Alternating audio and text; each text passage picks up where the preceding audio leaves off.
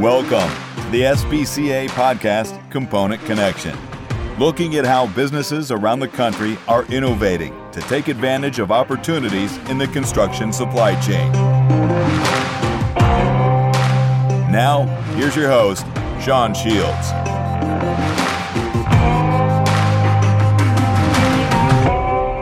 Well, welcome everyone. On today's podcast, brought to you by the Structural Building Components Association, we are going to talk about winning.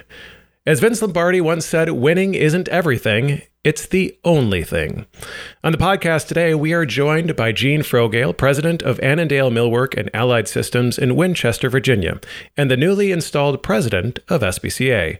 Gene, welcome to the podcast.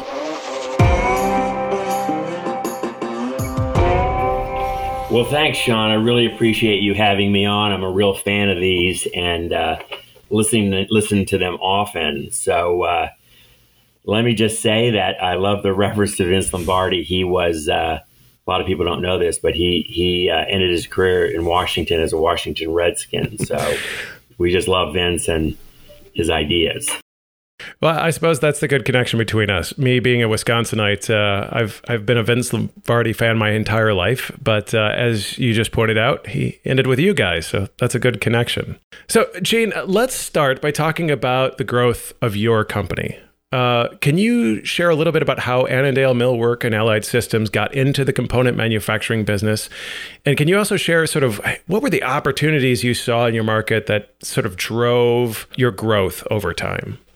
Well, so I'm second generation in my business. My father started this company in 1952 in a little suburb of Washington, D.C. called Annandale, Virginia. And at that time, Sean, it was no more than a cow pasture with maybe one building. And, to my dad's credit, he saw and had a vision of the Washington metropolitan area growing dramatically, and of course it did. So we started as Annandale as a kind of a ma and pa lumber yard, retail lumber yard. But Dad saw the vision of growth as the market improved, and early on in his career, he became interested in interior doors and really pioneered the use of pre-hung doors and the pre-hung door machine. I guess that launched our interest in efficiency in manufacturing. So we're really successful at that and became really kind of dominant in that field. And we were one of the major suppliers. And then in the late 80s, maybe early 90s, we had customers come to us that wanted us to build wall panels kind of out of the blue. And in retrospect, truss manufacturing had been established in our area and everybody wanted it, but wall panels, not so much. And Ryan Homes and NV Homes were really starting to get into it. And some of their competitors, Richmond American for one, had come to us. And I think they had tried to go other places, but some of the established roof truss manufacturers did not want to do wall panels. But because we had an experience in manufacturing, we said, at least the pre-hung doors, we said we'd give it a try. And my brother Robert and I started Allied Systems. We incorporated in 1989 and really started off on this adventure. We had a rocky start there. The early software and equipment for wall panels was very bad. And I'll never forget those first years being on the job site, really nearly getting run off the job sites, tarred and feathered, so to speak, because it just didn't work. But after a while, the software got better, the equipment got better, and we were really successful at building wall panels. And what happened next was that, our clients said, well, why are you just doing wall panels? Why don't you do roof trusses? And that led to investing in a small roof truss company in West Virginia, where we began doing roof trusses and floor trusses and engineered wood. And today, we really offer a unique package to our clients where we can do their structural components, their walls, their floors, their roofs, but then we can supply all their windows, all their exterior doors, all their interior doors, and all their interior trim, and some of their high-end millwork. So it really is a unique package, and it's led to some solid growth over the years. So what I heard is, I mean, you really grew in response to sort of the requests or the pain points of your builders in your area as things were going on. Yeah, absolutely. I think if you're not listening to your customers, I think that's what I would call a cardinal sin. You don't always have to do what they say, but if they have an idea and it's in your capability to do it efficiently, I'm a great believer in, your customers will steer you in the right direction. All right. Well, good. Thank you, Gene. That gives us a good sense of sort of your perspective, where you're coming from, what you guys do. I want to pivot a little bit then, and let's talk about the BCMC show that we just got done with here in Omaha, Nebraska. You mentioned that you ran into one of the leading home builders in your market, and that he commented when he looked at the show. And he said this about the show, but I think he was talking about the industry too, saying, this is where it's at. From your perspective, what do you think he meant by that? Well, I think that, and we're talking about Van Meter Homes and the regional president, Brian Davidson, who I've known for a number of years. We're both active in the Builders Association, and he was president of the NVBIA, and I'm the immediate past president. But, they're one of these builders like Toll Brothers that is vertically integrated, and their plant is maybe 2 miles from ours. So, but we're friendly, and they've invited us over, and we've talked to them, and we've given them some advice, and they've really gotten into it. I think you can see the rise of their interest in technology dramatically. I mean, they were recently honored by the Virginia Builders Association for a row of townhouses they built that were fully componentized with solar wall panels. And it was just a remarkable growth in that whole area. And when I saw Brian, I realized that, he'd come not full circle, but he's embracing the idea of the offsite construction. And I'm glad he has, and it's sort of a validation of our industry. Okay, well, speaking of BCMC, you mentioned to me also that your company made a potentially significant discovery at the show, and it happened to be with one of your existing suppliers. Can you share that story with the listeners? Well, I mean, I was talking to you about it because, you meet people, and, we're a Senko nail gun company, and they've been so good to us over the years and really given us good service. So it's almost like when we run out of stuff, they're there to fix the machines and or have the nails or staples. So they've been remarkably good. And I think Mike Callahan reached out to me a couple of years ago and said he wanted to get more involved. He's on our membership committee as well. But normally they're not on my radar screen because they're just so good at what they're doing. But they had a display at the show, and it was kind of an interesting newfangled nailing gun. It's a tall wall nailer, not tremendously high tech, not robotic, but we're building wall panels right now on the side and manually. And I think that it's one of those little technology improvements that saves time and money, a little bit more efficient, and it's the essence of how you learn and grow with technology. It was good. And you mentioned that particular piece of equipment is kind of a prototype, right? They're not producing hundreds of them, right? No. They had it on the show. Again, it runs along the wall for a tall wall application. That means you don't really have a framing apparatus table there. It's just kind of freehand, which is the way we do it now, which is the way framers used to do it in the field. I mean, everything was just, built on a deck and stood up, and the old way. But this is an improvement. So, gradual, a little tweak, if you will, but, continuous improvement is just that, trying to get better at what you're doing. But I suppose the point of that too, Gene, is that, you knew of these guys, and yet it took going to the show, sort of walking through the machinery set up there to start the discussion, get the wheels turning, and you'll try it out. Potentially it'll have a savings, and that's a win-win, right? It's a win for you because you found something that works good for your business, and potentially it's a good win for Senko because they found a guinea pig to try this machinery out and hopefully find a case study to promote to others, right?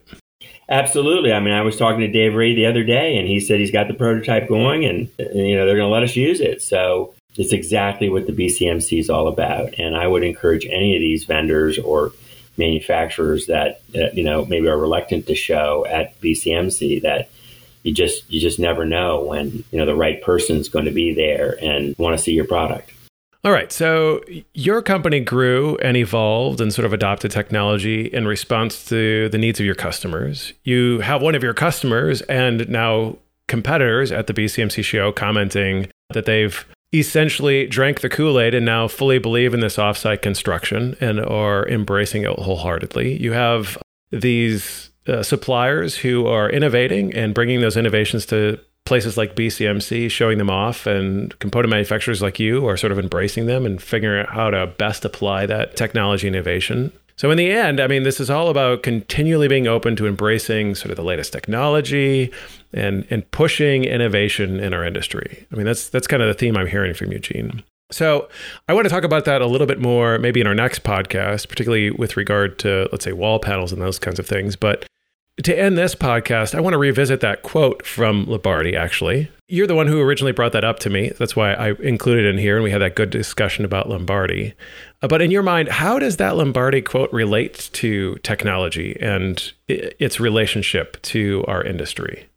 So I love that quote, Lombardi, winning isn't everything, it's the only thing. And if you turn it around and discuss technology, it's almost like technology isn't everything, it's the only thing. And, people misinterpret Lombardi that, it was win at any cost, but that's not what it means. It means that we want to be the best we can be at whatever it is that we're doing. If it's football, then it's football. But if it's making wall panels or roof trusses, then we want to be the best absolutely that we can.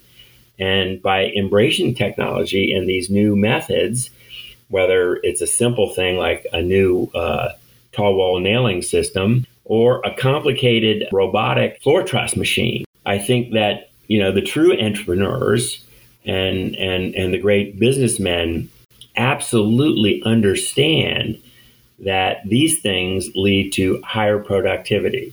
We often think about capitalism, but it's a great source and a great engine of productivity. We can do more because we're more efficient. And Lombardi hit the nail on the head. And I think our component industry has really embraced technology. And of course, what we're seeing really is bumping up against the loss of skilled labor. So this has also been a driver in adopting these new technologies. Now, that doesn't mean we embrace technology for the sake of embracing technology.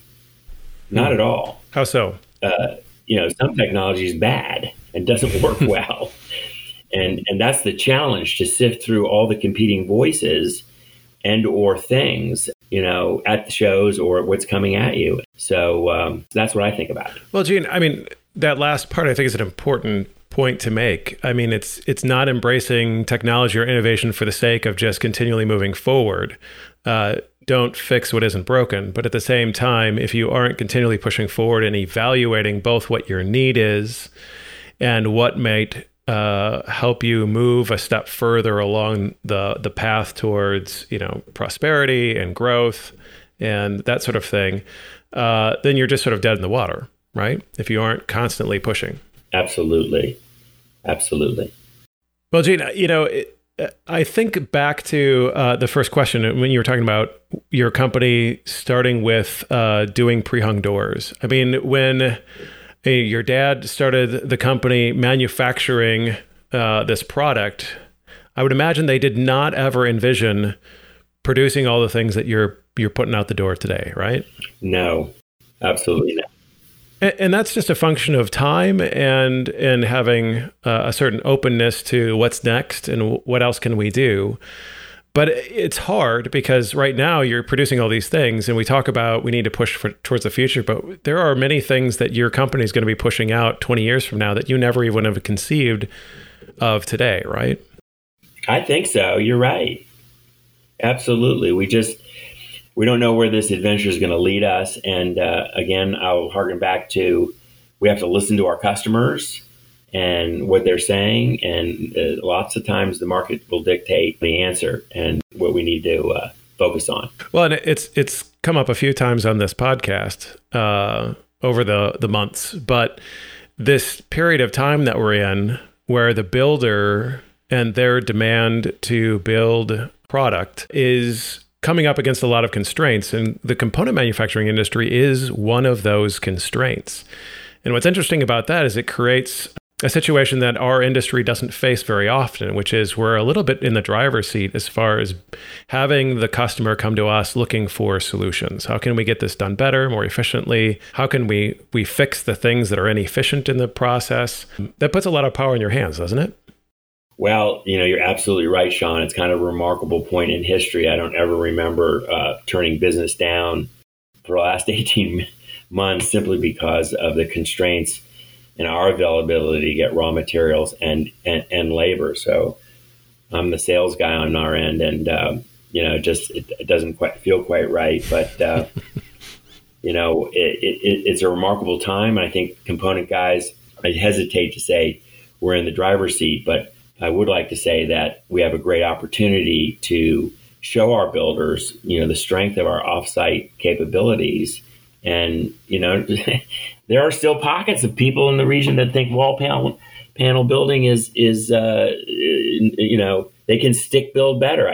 I can still see that. But, we have so much room to grow. I think, we're looking at spray foam insulation within the walls. I know in your neck of the woods, you have a number of component manufacturers that install windows in the factory. And so I think that's an area we can work on. Plenty of parts of the country are using floor cassettes.